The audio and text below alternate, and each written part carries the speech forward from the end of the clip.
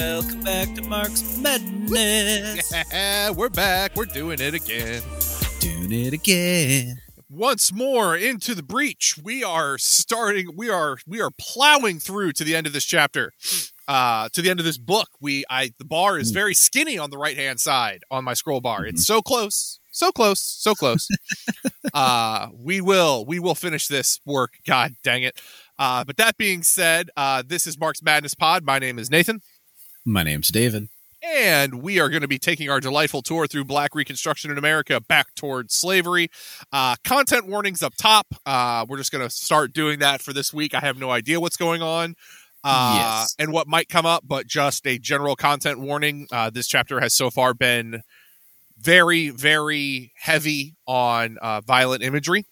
As Dr. Du Bois is not pulling any punches, as he shouldn't, but just if that is something that, it's something we need to confront. It's something we need to be honest about, and that we definitely need to recognize. But if that is something that will be triggering in any way for you, just know that may be coming.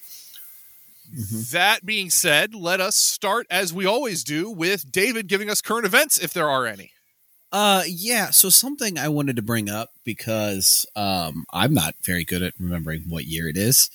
And so it had to be pointed out, and now we're looking back in retrospect. This last week, as of the day we're recording, it might be 2 weeks or whatever by the time we get the episode out, was the 50th anniversary of the Attica Uprising. A famous prison uprising where about, I think it was 1,300, something like that, prisoners got together and basically took hostage of under 100, but a significant number of guards, right?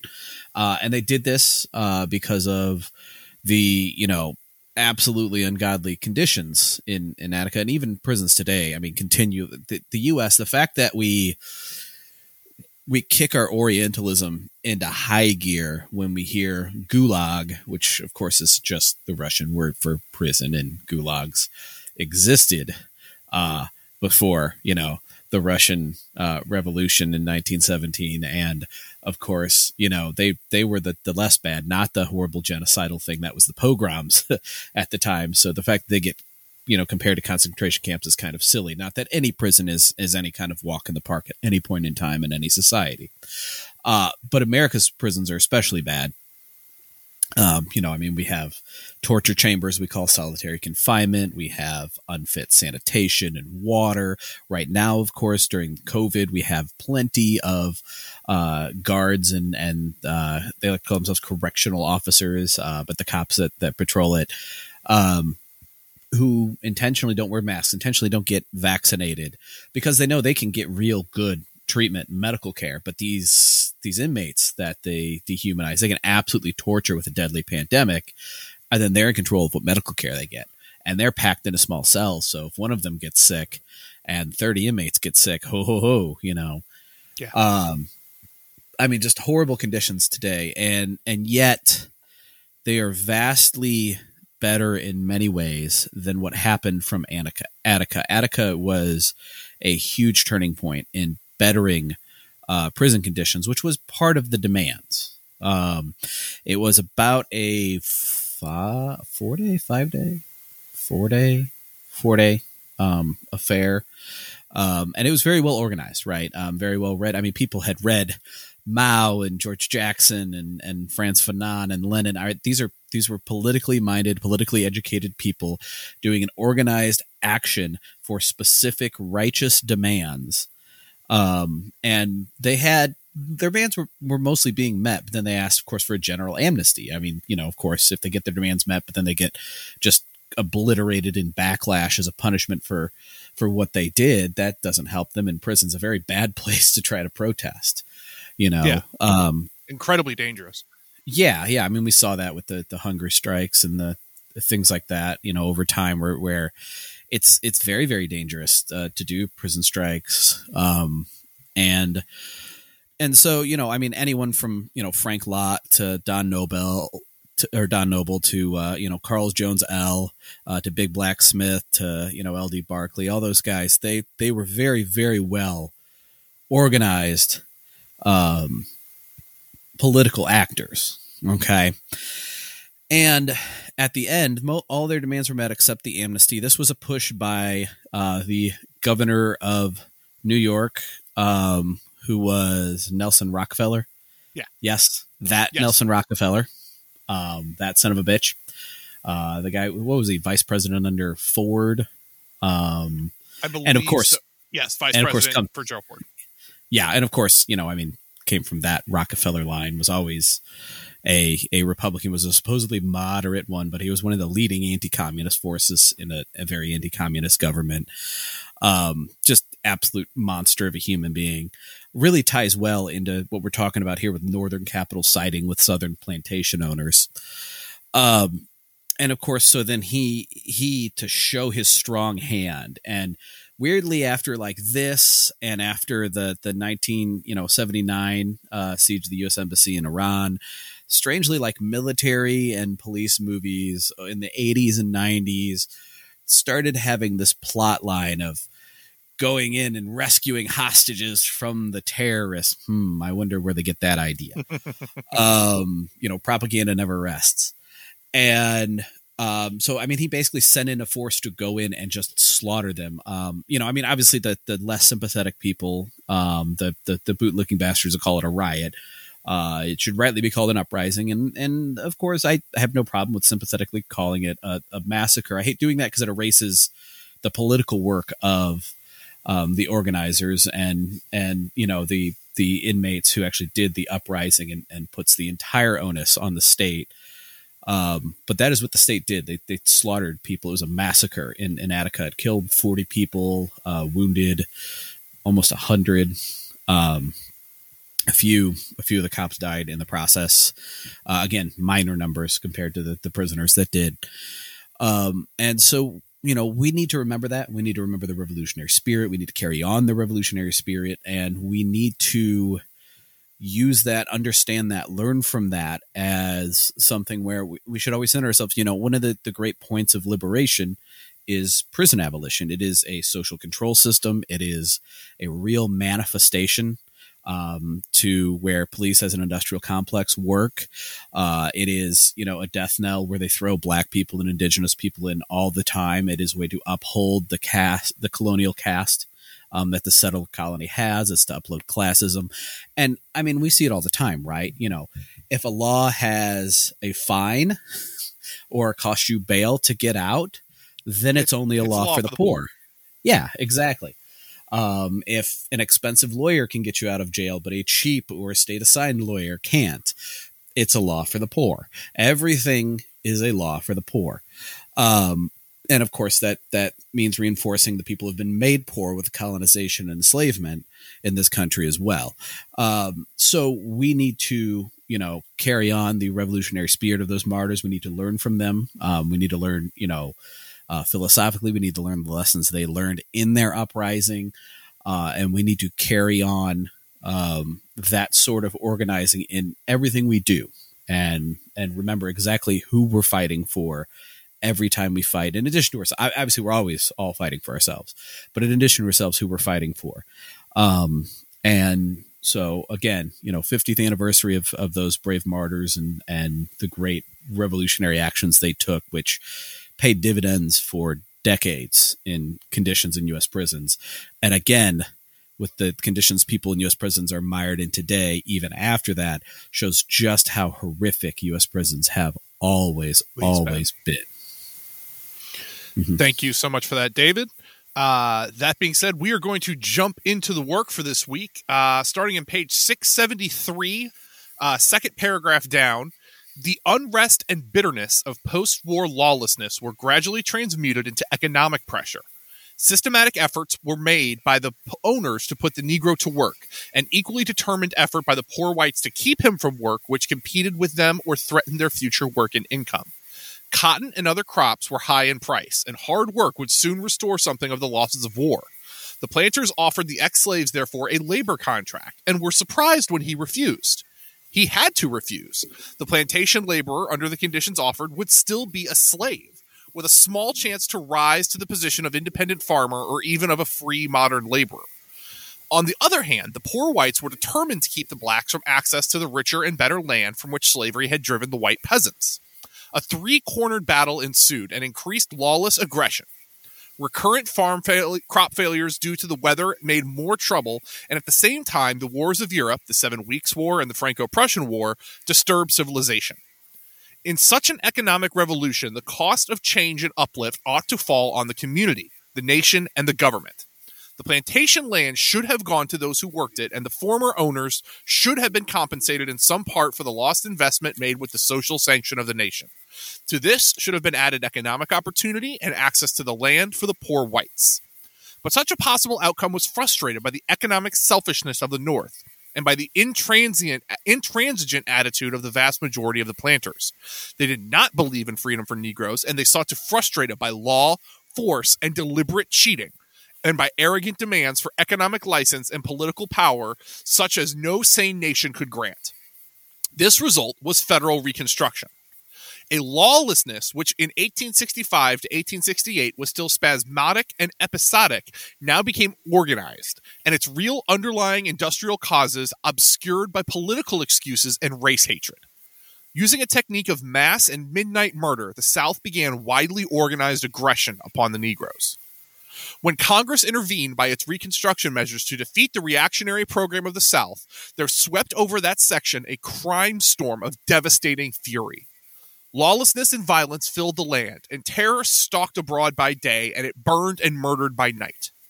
The southern states had actually relapsed into barbarism. During that period, a new generation was conceived and born to the South of both races that was literally conceived in lawlessness and born into crime-producing conditions. Lawlessness was its inheritance, and the red splotch of violence its birthmark.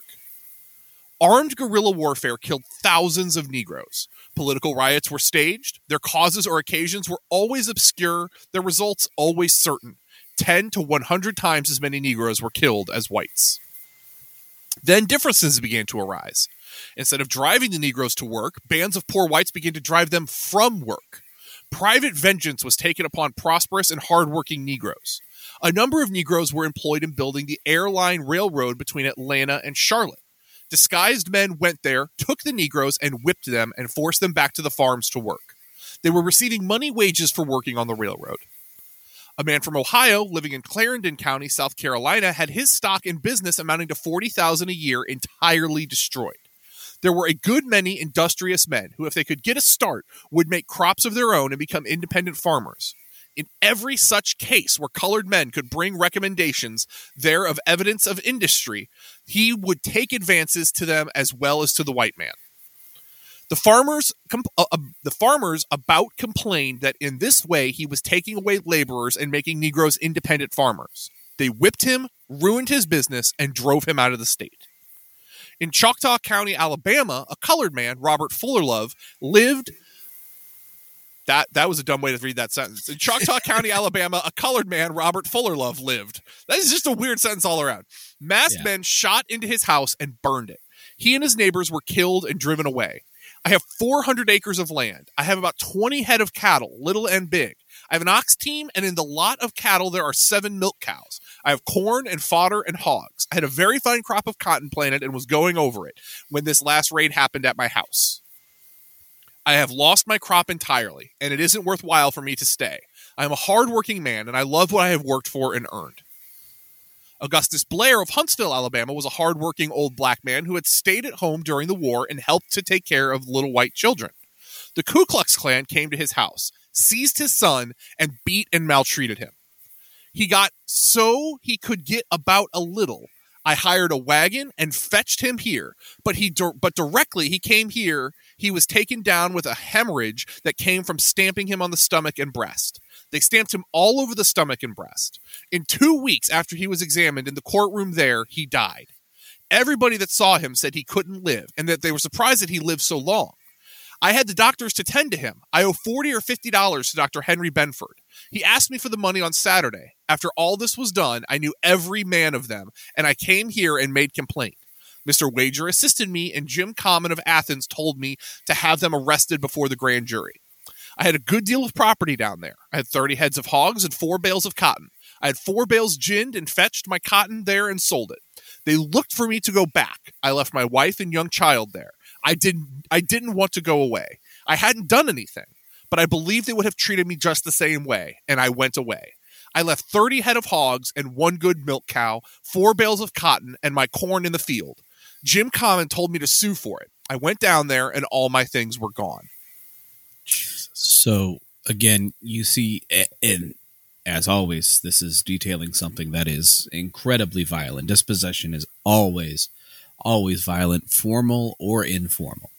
But something you notice about this process is they were enslaved, right? And so when they break out as freedmen, they become people of the land. They were always the ones that worked the land. They were these, failed efforts time after time of giving them land. And you see, these are even a few people that arrived at having it. They start becoming the people that live off the land. And they have to be subjugated in some way. They have to be dominated in some way. They cannot, be a threat to the ruling class and to the settler colony. And so out of slavery comes a violent process of colonization. Yep. Where they're being colonized in a land that they belong to because they were dumped there and abused there and used there as slaves. Yep. These happenings were not confined to particular regions. They spread all over the South. In 1866, the first church for colored people was opened by the American Missionary Association at Memphis, Tennessee. God, none of us can read sentences today. It was burned with all the colored churches in Memphis in the riot that year. In 18 months, ending June 30th, 1867, General Canby reported 197 murders, 548 cases of aggravated assault in North and South Carolina. In reference to South Carolina, the report of the Joint Selection Committee of the two Houses of Congress of 1872 contains such a mass of revolting details that one cannot decide where to begin their citation or where to stop. Murders or attempts to murder are numerous. Whippings are without number. Probably the most cruel and cowardly of these last was the whipping of Elias Hill. He was a colored man who had from infancy been dwarfed in legs and arms. He was unable to use either, but he possessed an intelligent mind, had learned to read, and had acquired an unusual amount of knowledge for one of his circumstances. He was a Baptist preacher. He was highly respected for his upright character. He was eminently religious and was greatly revered by the people for his own race. It was on this ground that he was visited by the Ku Klux, brutally beaten and dragged from his house into the yard, where he was left in the cold at night, unable to walk or crawl. A report from South Carolina tells of 97 Negroes killed, 146 shot and whipped. There are riots because of the arming of Negroes. White farmers who are displaced as tenants attack the Negro tenants. Negro churches are burned. In one community, 4/5 of the Negro men are sleeping out in the woods. Gins and gin houses are burned in retaliation by Negroes. Colored women are whipped and raped by whites. In some cases, the white landholders try to protect Negroes, while the irresponsible poor whites led the attack. In another community, 11 murders and more than 600 whippings have gone unnoticed, while there are 7 cases of incendiary burnings. Negro artisans are stopped for following their trade, and the antagonism between poor whites and Negroes grows. 6 Negro foundrymen are beaten and blacksmiths whipped. And you see a situation, and of course this is a much more grotesque and brutal expression of that, what we're reading about here, but you do see this in a more subtle way today. So it's kind of one of those things where you teach people hate in propaganda in order to secure their power, and then that hate manifests and Pandora's already out of the box.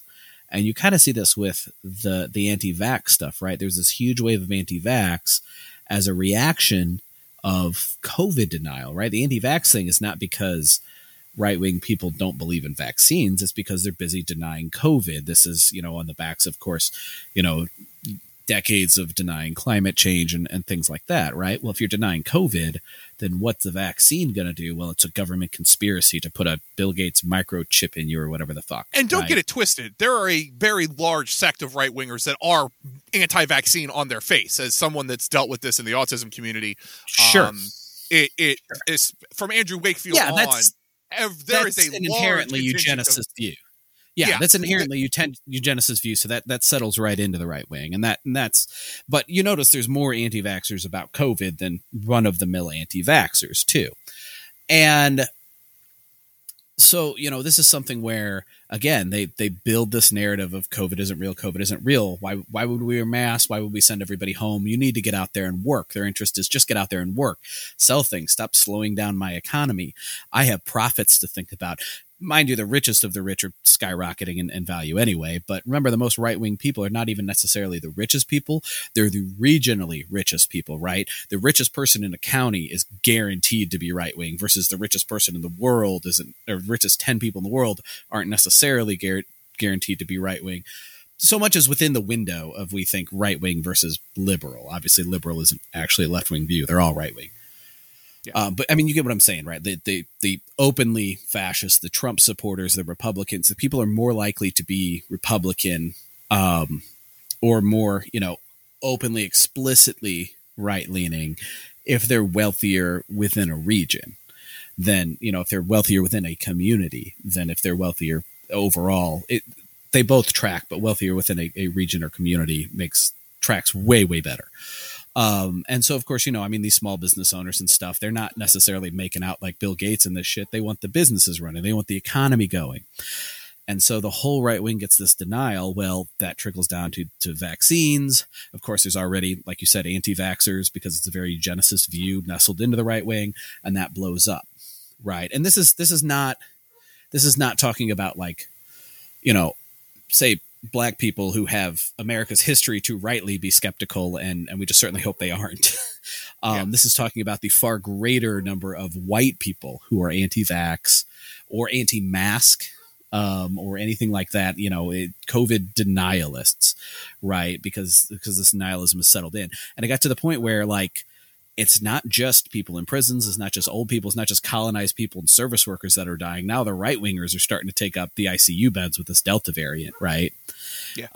After the large vaccination campaigns, it's not like there's not still certainly, immunocompromised people, like say, people who've accepted an organ donation to survive that can't take vaccines, that aren't dying from this. It's not like you can't take a vaccine and have a breakthrough case, but the overwhelming number of people dying are unvaccinated. And while there are left and right wing people that are unvaccinated, there is a huge contingent of right wing people that wasn't there before. It used to be just basically a huge contingent of prisoners and service workers. So it's not just a purely, only Black people are dying, let me get my haircuts thing anymore.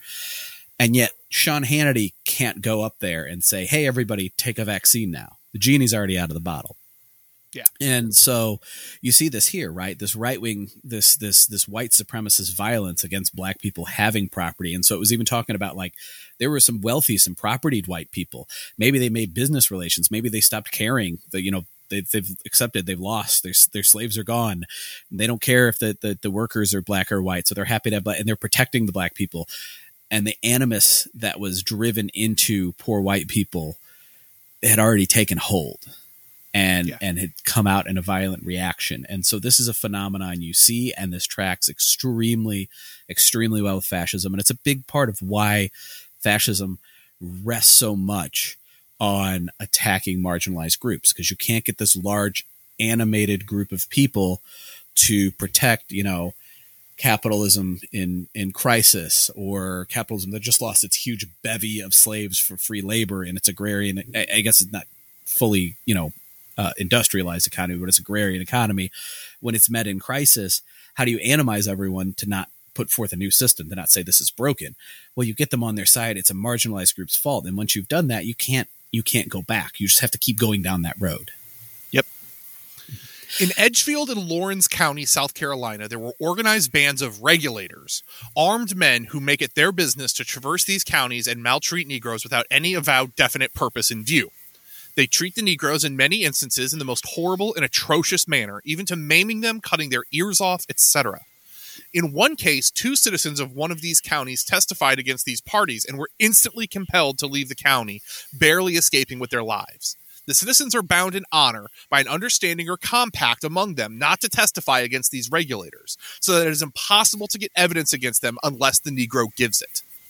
The report of the Ku Klux investigation, published in 1871, said of South Carolina that in the 9 counties covered by the investigation for a period of approximately 6 months, the Ku Klux the Ku Klux Klan lynched and murdered 35 men, whipped 262 men and women, otherwise outranged, shot, mutilated, burned out, etc., 101 persons. It committed 2 cases of sex offenses against Negro women. During this time, the Negroes killed 4 men, beat 1 man, committed 16 other outrages, but no case of torture. No case is found of a white woman seduced or raped by a Negro. The reasons given for the Ku Klux outrages were significantly varied. The victims should suffer in revenge for killing, and for some cases, arson. They were Republicans. They were radical. They had attempted to hold elections. They were carrying arms. They were hard N-word. They were damn hard N-word. They boasted that they would own land, that they should be made to recant Republican principles, and they should give desired information. In Georgia in 1868, disturbances are reported in the northwest section where the poor whites are in the majority. Negroes were whipped for debt, for associating with white women, and for trying to vote. In the Cotton Belt, where the Negroes outnumber the whites, 3 white members of the legislature were killed, and there were insurrections and riots culminating in the one at Camilla. In this case, 300 Republicans, mostly Negroes, with music and banner, were marching to hold a public meeting. They were met by the sheriff and told that they could not meet. A riot ensued where 8 or 9 Negroes were killed. The Negro Secretary of State, Jonathan Gibbs, in Florida, when called before a committee of Congress in 1871, reported 153 murders in Jackson County in that state. Conditions in Texas were particularly bad. In 1869, in 30 counties, there was no civil government, and in others, very imperfect organizations. During Sheridan's command of the state, there were 9 murders a month. If he owned both hell and Texas, Sheridan said upon one occasion, he would rent out Texas and live in hell. A statement which was repeated over the country for a generation. Benjamin F. Wade added to this that he was told by a native, all the Texas needs to make it a paradise is water and good society. Yes, answered Wade, that's all they need in hell. A committee of the Constitutional Convention of 1868 on partial return said that 1,035 men had been murdered in Texas since the close of the war, and a federal attorney said that the number might have been 2,000. The Secretary of State reports to the Texas Senate that 905 homicides had taken place in 2 years, ending in 1870, and he believed that if all the facts were known, the total would be 1,500. In 1870, after the new state government was organized, it was officially reported that 2,970 persons charged with murder were evading arrest in the state, and 2 to 7 murders were often attributed to the same individual. From war, turmoil, poverty, forced labor, and economic rivalry of labor groups, there came again in the South the domination of the secret order which systematized the effort to subordinate the Negro. The method of force which hides itself in secrecy is a method as old as humanity. The kind of thing that men are afraid or ashamed to do openly, and by day they accomplish secretly, masked, and at night. That method has certain advantages. It uses fear to cast out fear. It dares things at which open methods hesitate. It may, with a certain impunity, attack the high and the low. It need hesitate at no outrage of maiming or murder. It shields itself in the mob mind and then throws over all a veil of darkness which becomes glamour. It attracts people who otherwise could not be reached. It harnesses the mob. How is it that men who want certain things done by brute force can so often depend on the mob? Total depravity, human hate, and schadenfreude do not fully explain the mob spirit in America. Before the wide eyes of the mob is ever the shape of fear. Back of the writhing, yelling, cruel-eyed demons who break, destroy, maim, lynch, and burn at the stake is a knot, large or small, of normal human beings. And these human beings at heart are desperately afraid of something. Of what? Of many things, but usually of losing their jobs, being declassed, degraded, or actually disgraced. Of losing their hopes, their savings, their plans for their children, of the actual pangs of hunger, of dirt, of crime. And of all this, most ubiquitous in modern industrial society is that fear of unemployment. It is its nucleus of ordinary men that continually gives the mob its initial and awful impetus. Around this nucleus, to be sure, gather snowball-wise all manner of flotsam, filth, and human garbage, and every lewdness of alcohol and current fashion. But all this is the horrible covering of the inner nucleus of fear.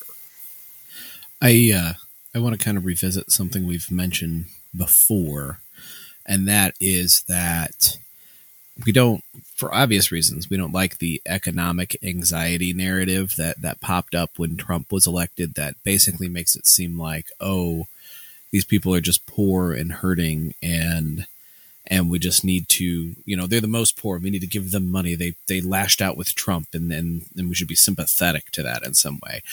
And yet the narrative of economic anxiety, if you take it on its face, if you don't buy into the effects or what's being implied, if you just straight up take it as economic anxiety, it's 100% true.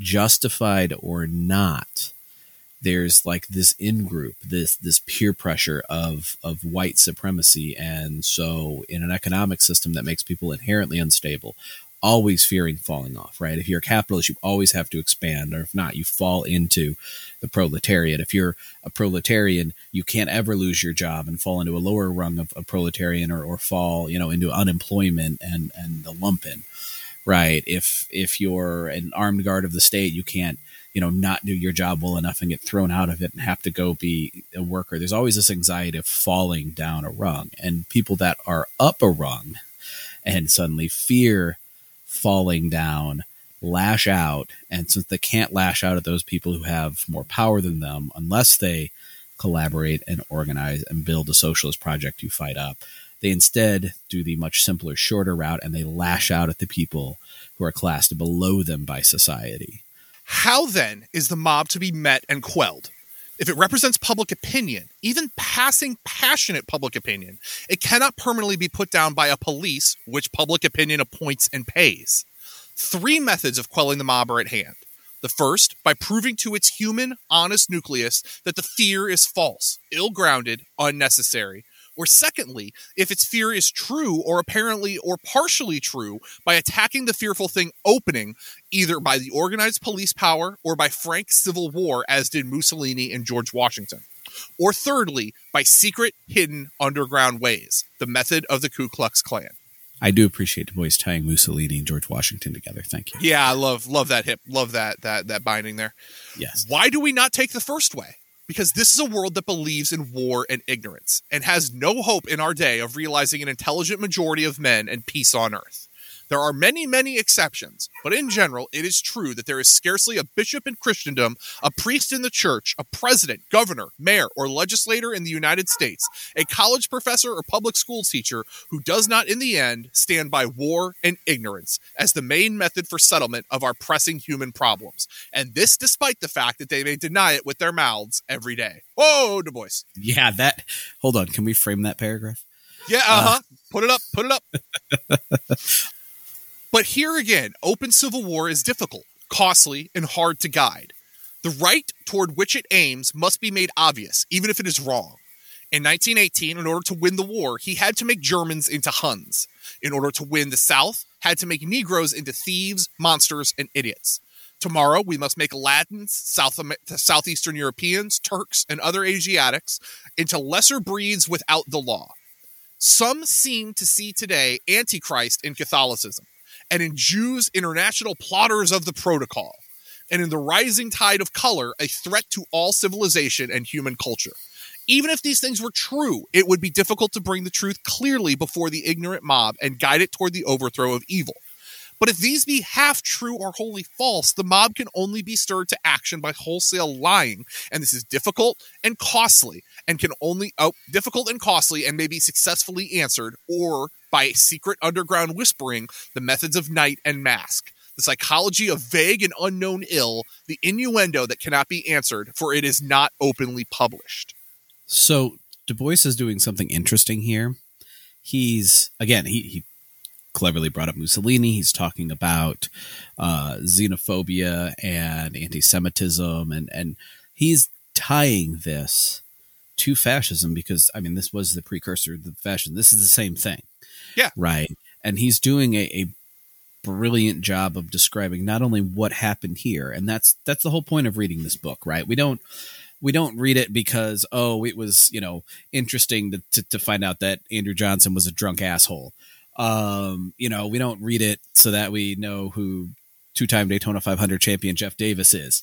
We don't read it because we want to hear these horrific details that we have to read through of what has happened to Black people during these times.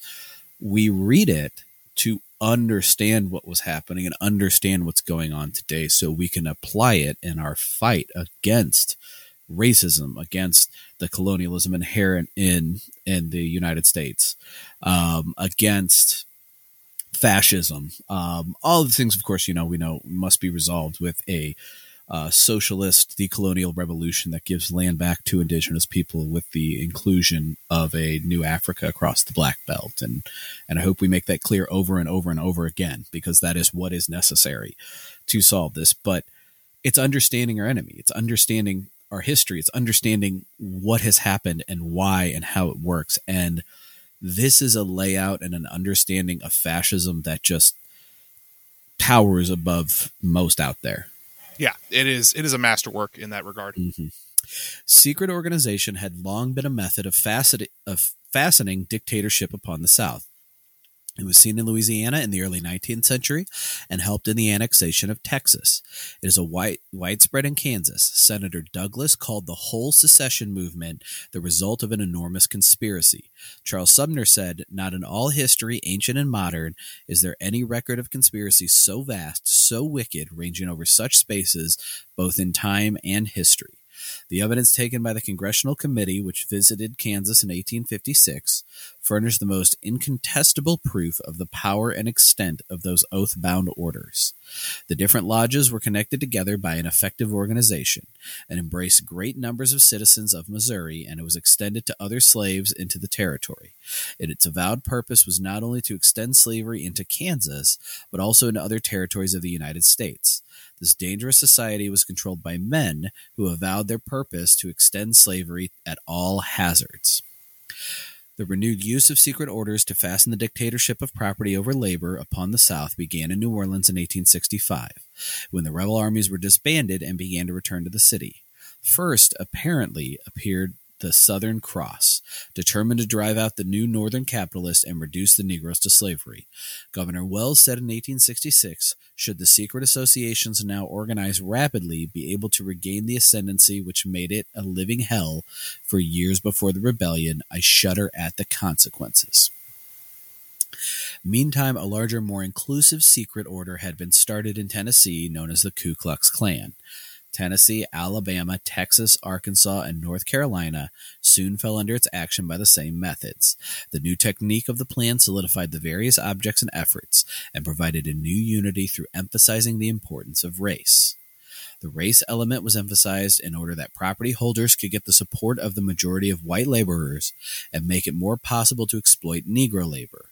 But the race philosophy came out as a new and terrible thing to make labor unity and labor class consciousness impossible. So long as the Southern white laborers could be induced to prefer poverty to equality with the Negro, just so long as was labor movement in the South made impossible. And again, let's read that last sentence. So long as the Southern white laborers could be induced to prefer poverty to equality with the Negro, just so long was a labor movement in the South made impossible. And this is another example of where you see so many things that you think, oh, they're getting it. They're getting a class conscious, a socialist undergirding, and then white chauvinism rears its head, and that is expressly a fascist stance. And this is what it is, right? Oh yeah, I'll take the equality, but I can't take it at the cost of these horrible, conspiracies to make this other person equal. I would rather mire in my poverty. Right. That's what it is. That's why you can get poor people and the mob to support you. That's why there, so many like Reaganite people that still fester today. Exactly. Some Some excuse the rise of the Ku Klux and the White League and the Knights of the White Camellia in the South with the plea that they were the answer to Negro suffrage, and that the Union League started among Negroes were the cause of the secret orders among whites. There is no historic foundation for this. The Union League in the North was the movement of Northern white aristocracy, including most of the rich and well-to-do, against defeatism and the menace of the Copperhead. Its powerful and influential social clubs in New York, Philadelphia, and elsewhere exist to this day. This Union League movement influenced the labor vote in the North. It came to the South with the carpetbaggers and used Northern technique. It employed among Negroes some ceremonies and secrecy, but it never contemplated murder and force. By no stretch of the imaginations could it be called an organization similar to or provocative of the Ku Klux Klan. Again, parallels today. You see, the rise of Proud Boys and things like that, and they'll blame like the existence of Antifa or the fights for social justice like Black Lives Matter and things like that. And it's like, no, you were already white supremacist. Fuck off. The carpetbaggers organized the Negro voters and offered them more in wages and privileges than the whites. The logical answer of these planters in a free industrial democracy would have been to meet these offers by better ones. They chose instead force and secret revolution. It was not then the organization of union leagues that caused the Ku Klux Klan. It was determination to deprive the Negroes by force of any real weapon for economic bargaining.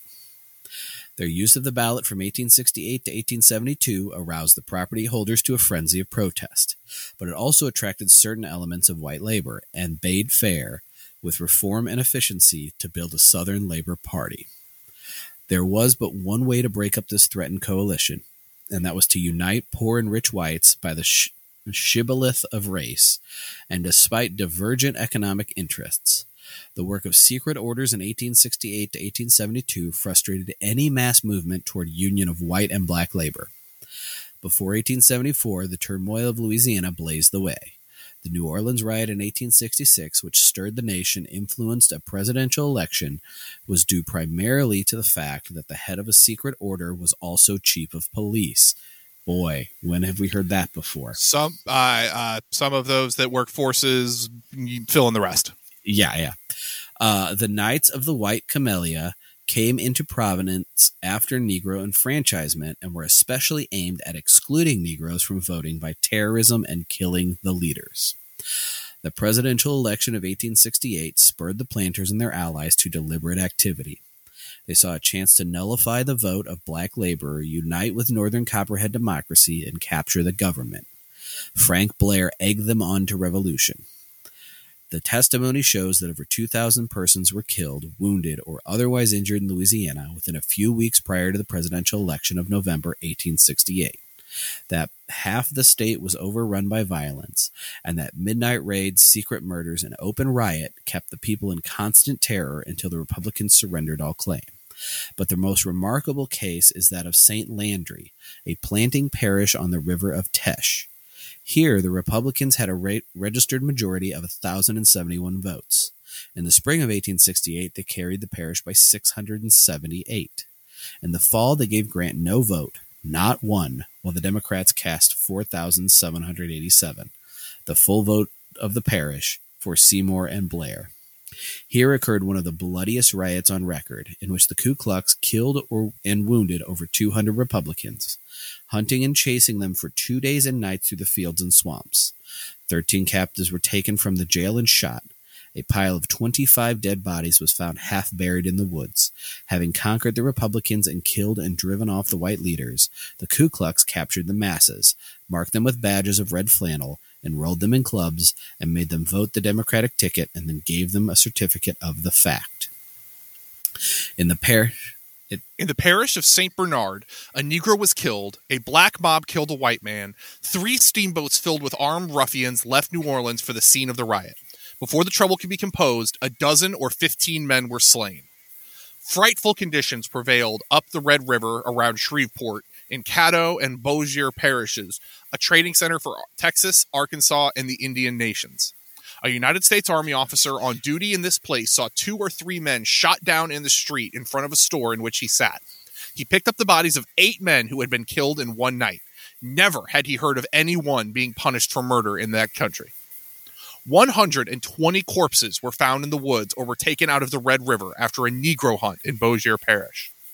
For 10 days prior to the election of November, the streets were filled with men carrying shotguns, rifles, pistols, and knives. A band of Sicilian cutthroats called the Innocents, made up largely of fruit dealers, fishermen, oystermen, and other elements drawn from the markets, roamed the city hunting Negroes. Soon, no one could be found in the streets. Then the ruffians entered the houses to drive out the blacks, shooting them like rabbits as they ran. A colored man feared to sleep 2 nights in the same place. This bloody club had 2,000 members. There were more than 70 other clubs in New Orleans bearing such names as the Seymour Southrons, the Seymour Infants, the Seymour Tigers, the Blair Knights, the Swamp Fox Rangers, the Hancock Club, and the Rousseau Guard. Their appearance in parades led to riots in which many were killed and injured. Disorder extended to other parts of Louisiana. In 1 month, said General Hatch of the Freedmen's Bureau, 297 persons were slain in the parishes adjacent to New Orleans. During election time, the gun stores of New Orleans were thronged with buyers, and the price of Colt's revolvers doubled. Oh, gotta love supply and demand. A local paper said Thad Stevens is dead. The prayers of the righteous have at last removed the congressional curse. May old Brownlow, Butler, and all such political monsters follow the example of their illustrious predecessor. The coup d'etat failed, and the Reconstruction government was established. But although conditions during the next 2 years showed improvement, General Mower, in command in New Orleans, said in 1869 that the country around Winnsboro in Franklin Parish was infested by a gang of desperados and thieves who totally defied the civil authorities. All this was a challenge to the North and to democratic government. The response was only half-hearted. The North recoiled from force, and force alone could dislodge the planters and allied capitalists and firmly fasten labor government on the South. The North hesitated. Did it want labor government in the South? Should black rule white, even if it could? To enforce the 15th Amendment, a federal law was passed May 31st, 1870, after a long debate. There was an all-night session in the Senate May 21st. Conferences between the two houses and finally the bill became a law May 31st. The law made minute provisions to protect by federal action all citizens in the civil and political rights guaranteed by the Constitution. It enumerated 26 misdemeanors, 5 felonies, and 87 crimes. The punishments varied from a $500 fine and 1 year's imprisonment to $5,000 fine and 10 years imprisonment. It was the intention of this law to protect the Negro in using his right to vote, and the protection was to be carried out through federal officials. It was known that the Southern whites were keeping the Negro from voting by methods which local officials and state courts could not touch. Witnesses were afraid to testify, and juries did not return verdicts even on clear evidence. Registration was hindered, voters were bribed and intimidated, Negroes and white men were killed. The law brought the whole power of the government, militia, land, and naval forces and courts to bear down upon persons who by bribery or threat sought to influence the Negro voter or to deprive him of his political rights. Meantime, the Ku Klux Klan, organized in Tennessee in 1865, became so widespread that in 1871, Congress appointed a joint committee to investigate it. This committee investigated conditions from April 1871 to February 9, 1872, and issued a voluminous report in 12 volumes covering most of the southern states. This formed a tremendous and invaluable picture of the situation in the South at that time. A federal election law was passed February 28, 1871, which provided for a national registration of voters, a necessary and inevitable step to rescue national democracy from local particularism and possible fraud. Such a law is still needed and still lacking. But of course, firing back on all of this would be authoritarianism, and we can't have that. Exactly. Can't do that. President Grant was appealed to in March 1871 for military aid to suppress violence in South Carolina. He recommended legislation, and as a result, the Ku Klux Klan Enforcement Law of April 20th, 1871 was passed. It strengthened the Act of 1870 and was designed to destroy conspiracies against the 14th and 15th Amendments. It empowered the president to suspend the writ of habeas corpus when, in his judgment, the public safety shall require it. The president, by proclamation of May 3rd, 1871, called the attention of the nation to this act and said that it had been made necessary by persistent violations of the rights of citizens of the United States. He recognized the responsibility placed on him and did not wish to use these extraordinary powers, but it was his duty to make it known that when it was necessary, he would use them. As a matter of fact, he only suspended the writ of habeas corpus in the case of certain lawless counties in South Carolina. The actual military forces at his disposal at this time were limited, amounting to only about 9,000 troops, or 1/3 of the army in the whole South. To emphasize his wish to be fair to South Carolina, Grant urged the removal of all political disabilities of former Confederates in December 1871. A bill for this purpose had passed the House but failed in the Senate because Sumner tried to couple it with his Civil Rights Bill, and the Northern Democrats voted against it. It finally passed Congress May 1872 with the civil rights feature omitted. Also in 1872, the Ku Klux Klan law expired by limitation and was not extended. Meantime, weird coincidence. Exactly as the Confederate States were welcomed back in, the KKK law expired and just wasn't extended. Yep. Strange. Meantime, in Tennessee, North Carolina, and Texas, the writ of habeas corpus had been suspended in the summer of 1870 by the governors, and in 1871, United States courts were filled with Ku Klux cases. In Mississippi, 640 people were indicted under these enforcement laws and 200 arrested, but not a single one convicted. President Grant declared that in some of the counties of South Carolina, 2/3 of the whites were organized and armed. In all, during 1870 to 1897, 5,172 cases were tried in the South and 2,200 in the North. Of these, 5,046 were dismissed, 1,432 convicted, 903 acquitted. The testimony was overwhelming, but conviction was impossible in the South. With 1872, new forms of violence took the place of old: intimidation, threats, and fraud. There were judicial discrimination, force, and actual civil war. Federal officials were kept busy, and the president tried in vain to execute the force acts.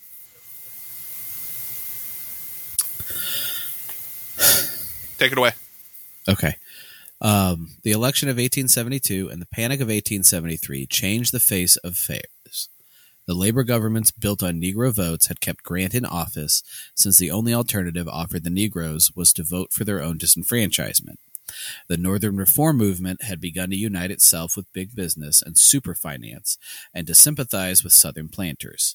The planters had won this sympathy by denouncing the carpetbaggers as the cause of Southern corruption, and thus compelling these representatives of Northern capital either to unite with the planters or to leave the South. The labor vote was divided along the color line, with the three freedmen submerged and beneath, and a wave of race prejudice and economic rivalry. The time was now ripe for open war on the labor of the Black Belt. 7 states had been redeemed from labor domination under the leadership of the carpetbaggers and scalawags, i.e. Virginia, North Carolina, Georgia, Alabama, Tennessee, Arkansas, and Texas. This had been accomplished by unifying the white majority and suppressing the Negro vote by intimidation or economic pressure. It was now planned to move on the states where the Negro majority was such that only force could dislodge them. All right. That being said, that will do it for this week. We are going to pick up next week at the end of page 684. We are getting through 10 pages, which is what we're committed to until we've finished at least, at minimum per episode. So we are there. That being said, if you wanted to reach out to us and complain about the rate that we read, you could do that at marksmadnesspod@gmail.com. You can also reach out to us on Twitter. We're at marksmadnesspod on Twitter. You can also join our Discord server, which is linked in our Twitter bio, or you can always email us for the link if you do not use Twitter because you're a better person and don't want to subject yourself to that hellscape.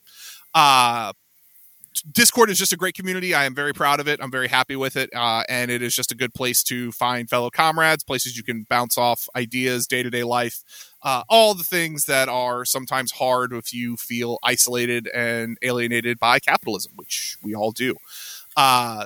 That being said, David, it is time for disclaimers. It is time for disclaimers.